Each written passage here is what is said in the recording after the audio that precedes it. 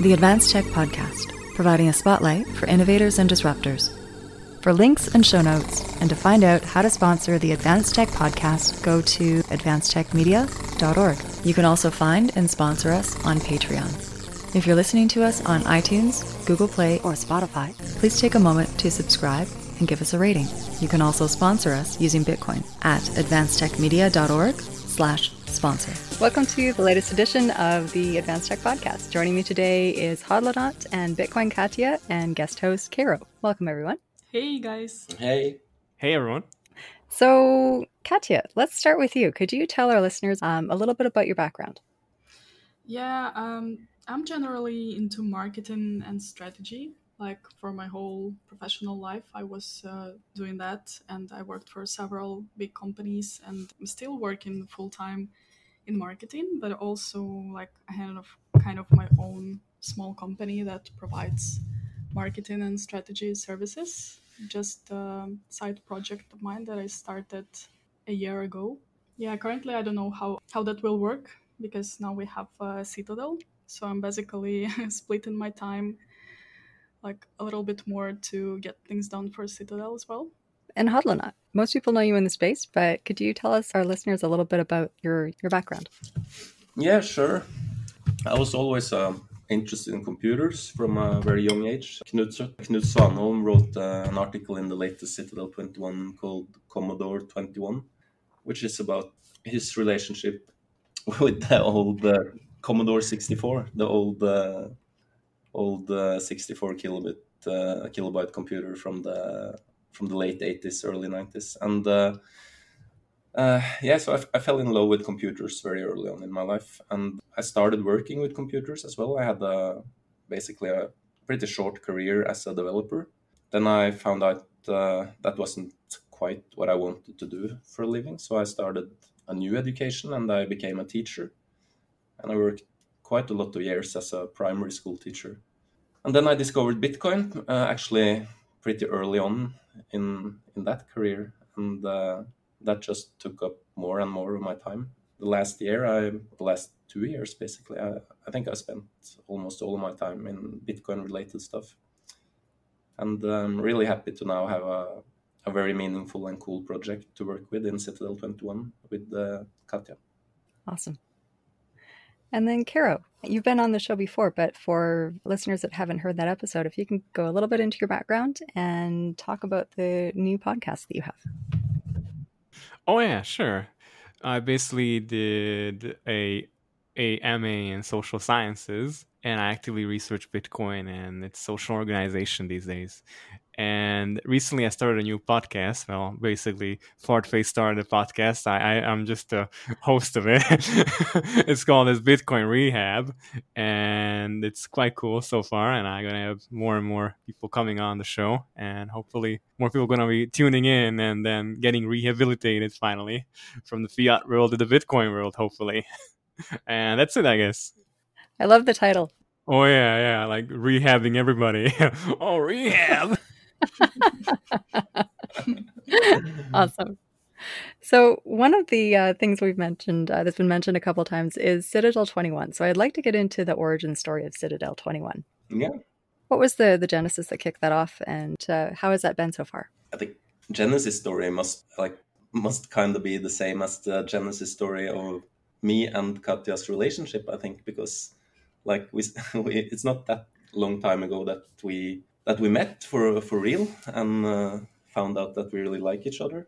And shortly after that, Katia told that she had been thinking about making a zine, and both of us had experience with we both loved zines from our younger days, different types of zines. Like I had been a fan of zines from the computer scene, like Amiga and old Commodore computers, and also football scenes. And Katia had you can tell. Yeah, I was like into maybe some political, like anarchism, music, punk, some stuff around that, zines. So I guess just once we were discussing like the cultures we were into, like in our younger age, and we were talking a lot about zines and how cool it was like to have some representation of that culture that is like super small but like very real and very true. And we were thinking then like about Bitcoin, and I don't actually remember what was first, but I remember that we talked a lot about that we want to start like some kind of project. And then like just the things came together that we had this idea that we really liked zines, and now we have Bitcoin, and then we like, yeah, why don't we just mix those things together? And that's basically how we decided, yeah, if we want to make a project, then probably this is it. Yeah, and during those early talks, it struck us how underrepresented all the cool voices in Bitcoin were, and how much uninteresting drivel and bullshit is written in the traditional, or some of the traditional publications in this space, which, at least speaking for myself, I think most of the articles I see in traditional crypto media is pretty uninteresting, and it doesn't capture the voice I find in Bitcoin Twitter, for example, at all. And all these amazing characters that we see on Bitcoin Twitter with all their awesome memes and opinions, then it struck us that, hell, we need to make a place where these voices can be seen and heard by more people. So what was the process like setting up the very first issue? And, what was the hardest aspect of that? And then what did you enjoy the most? I guess we started to work like on Citadel probably in January. Like we started to think like, how are we gonna do it? And I think the hardest part was like basically probably to fight with ourselves and to be less lazy, because we had this like great idea, but then we basically couldn't start to actually work on the first issue until April. Yeah. So it took us really a long time to set up like all the initial things, like to find out the name and Yeah, we like, spent a lot of time yeah. just on stuff like color scheme and Yeah, logo, name, yeah, basically all kinds of details. But I think that was time well spent, because the idea kind of matured in our heads, and so when we like finally set the date for, okay, we're gonna release the first volume on 21st of April, then we had a lot of stuff ready. yeah. Yeah, and just working on the first issue, I guess the hardest, but actually it was like it appeared to be not the hardest, but like in my head before we started, like I was worried, like what if like no one would like to contribute, like what are we gonna do? But at the same time, we were fine with like if that will be just project for like 20 people, or maybe for 10 people who are like hanging around and having this zine and read each other's articles, that would be cool. So Yeah, it's so wonderful to work without having to rely on business models or monetization or anything like that. It's just inner motivation and seeing what comes out of it. And that's totally what you're doing now too, Karo. And I know that's exactly what Coin Icarus is doing with his podcast. And a lot of content and signal is being created in this space just from that inner motivation.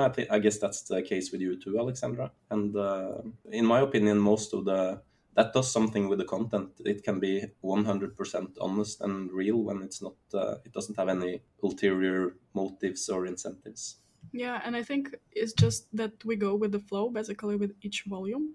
So I can't even say that something was like really hard, because with all the help that people are willing to give, like to make Citadel alive, it really becomes so easy. Like for example, with Bitco, like he proposed to create the first cover. And I think that really helped us, because like so many people want to contribute that we have to, like spend less of the mental energy on thinking about like what are we going to do with the cover, and like will there be anyone to contribute, because like this comes pretty, like I would say, very organic to us.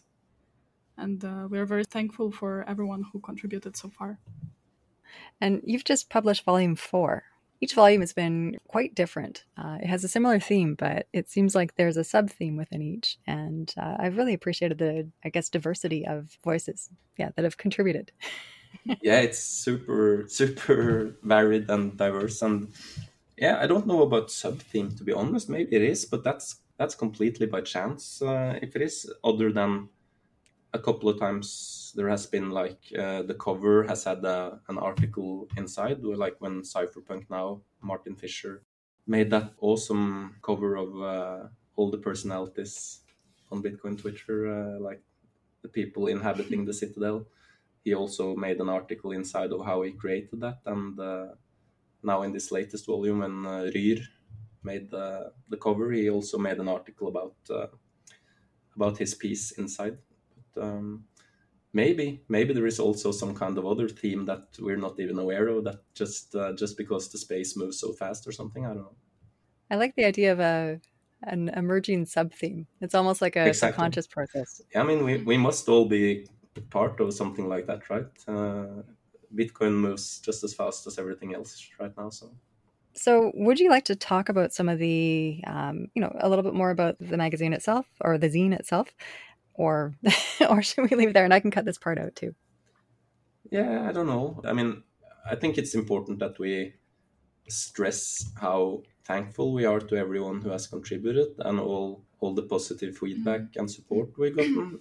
I think we would have kept doing this no matter what, but it feels really good to feel that the stuff we are doing resonates with some people. A lot of people have spent a lot of time contributing, and big shout out to everyone that has contributed to us, including you too. I think Karo, you put in, or Karo, sorry, I keep mispronouncing your name. So Karo, you right?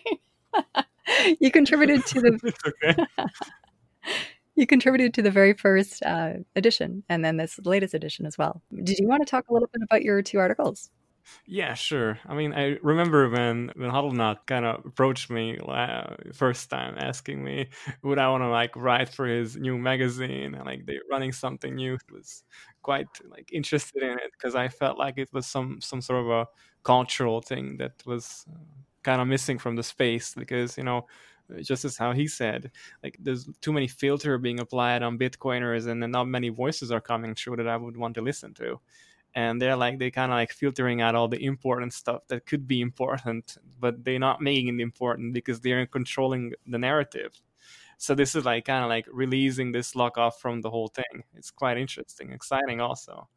But yeah, like my first paper was about trust and reputation, and I kind of like went more into reputation there, like how people kind of build that up in the space and how they use that in order to advance forward.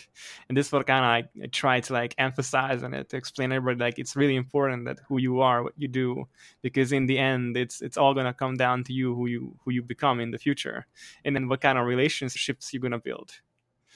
And then the second one right now was kind of because of all these dramas going around in the space about site taking over software and services that keep building up on Bitcoin. And I kind of felt like I just had to speak about it because I felt like people were being roll called basically into war. And I just can't stand this. I love all these service providers. Okay, I'm just gonna fucking name them. Wasabi and Samurai. They both fucking amazing in my opinion. They both try to fight against the overreach of power of governments and all these institutions like Chainalysis that try to like really make it hard for people to use Bitcoin in a completely clean way, as in far away from government. But yeah, they are like having this feud now, and it's like they can't step away from it. But I would love to see them like somehow make up and come together and make a much better product, and like kind of that, basically. That's all. Yeah, I have to. You make me think of something, Karo. You talk about the filters being applied. That reminds me. I just thought that was really interesting. Yesterday there was this guy who had an opinion on Citadel 21. I have his tweet here. He said, "I read a few articles on Citadel 21. Am I the only one that thinks they're cultish?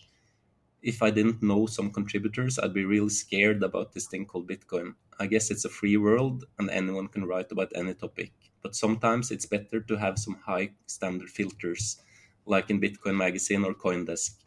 Professional editorial and filters highly reduce noise to signal ratio." And I think it's just funny to me that he has this view on it, because that's exactly what we are trying to do, to avoid having those professional editorial filters applied by CoinDesk we want to bring the actual voices of the community, not so. Yeah.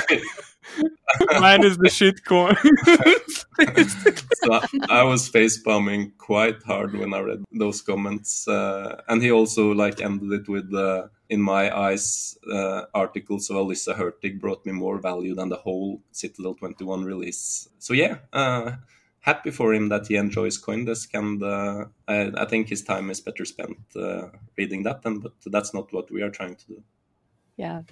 I know him. We actually live in the same city. Yeah. And like he's a decent guy. I'm sure. But it just what's interesting is I think it really highlights, we can all be Bitcoiners, but we'll still have differing opinions. And, that's his opinion. He has every right to it.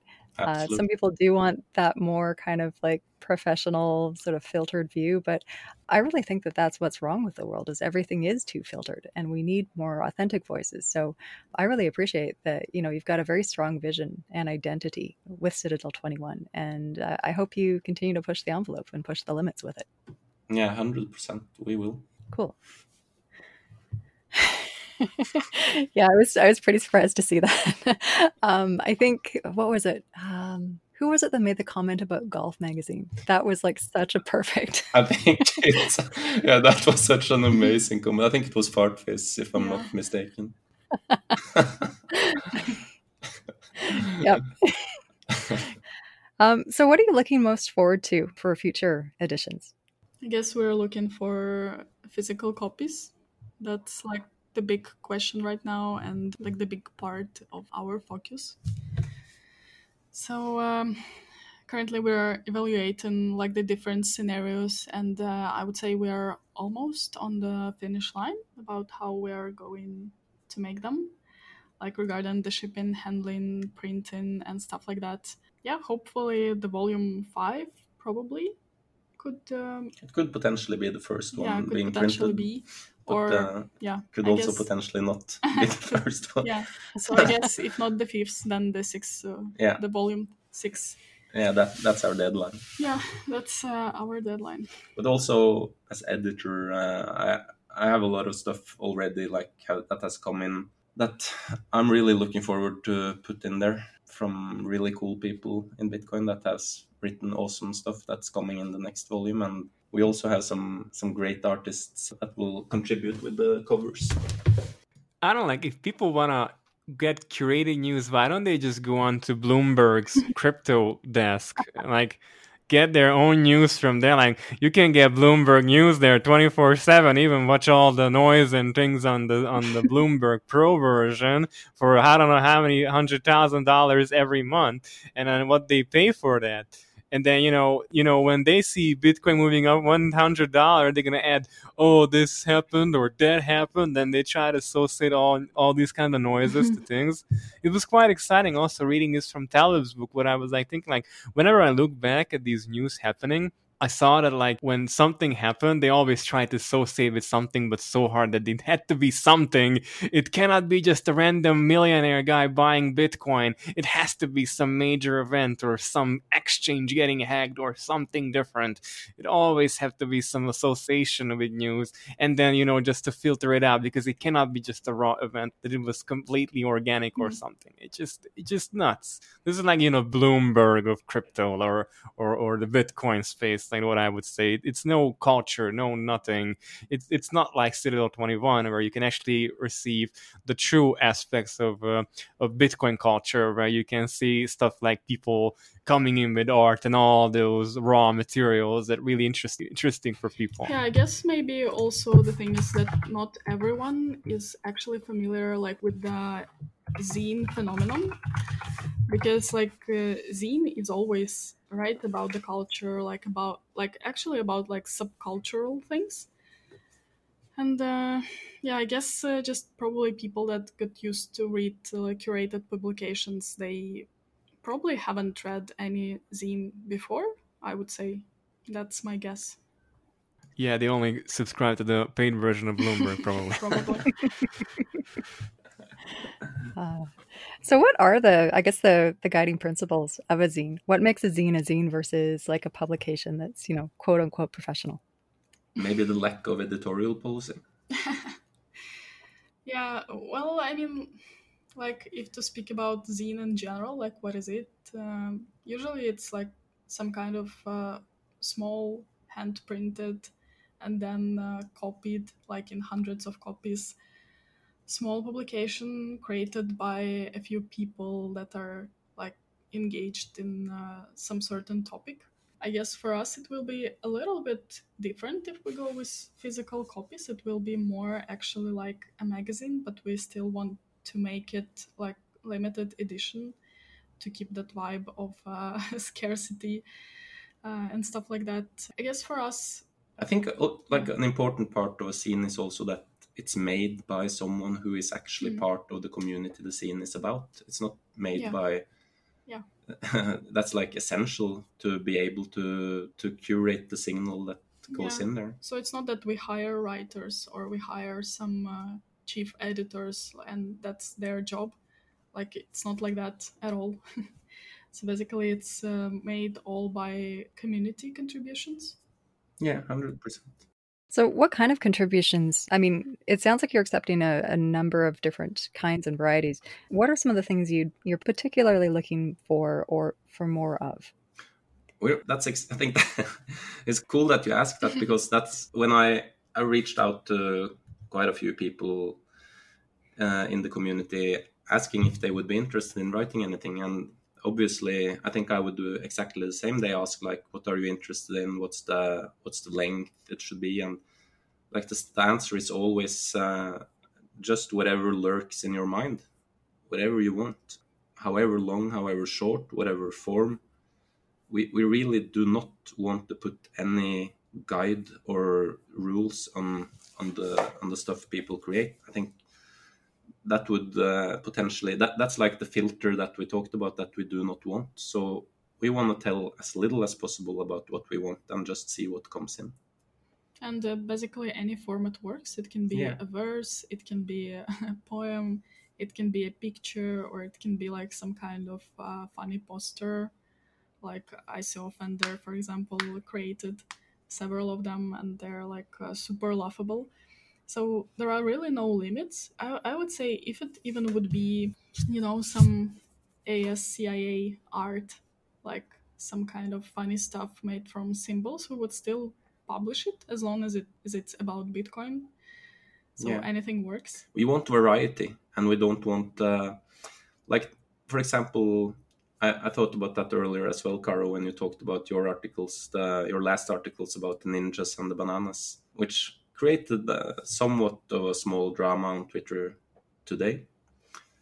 And what we really do not want to do is limit or like have this dogma that Bitcoin culture is, this is Bitcoin culture and this is not Bitcoin culture. Like, we want the community to define the Bitcoin culture because that's how it really is. And Bitcoin culture is like this guy wrote about Brazilian Jiu-Jitsu and Bitcoin. We have the Bitcoin music, we have the Bitcoin art scene, we have all kinds of philosophical input. We have just stories about particular Bitcoiners' journeys in Bitcoin in different countries.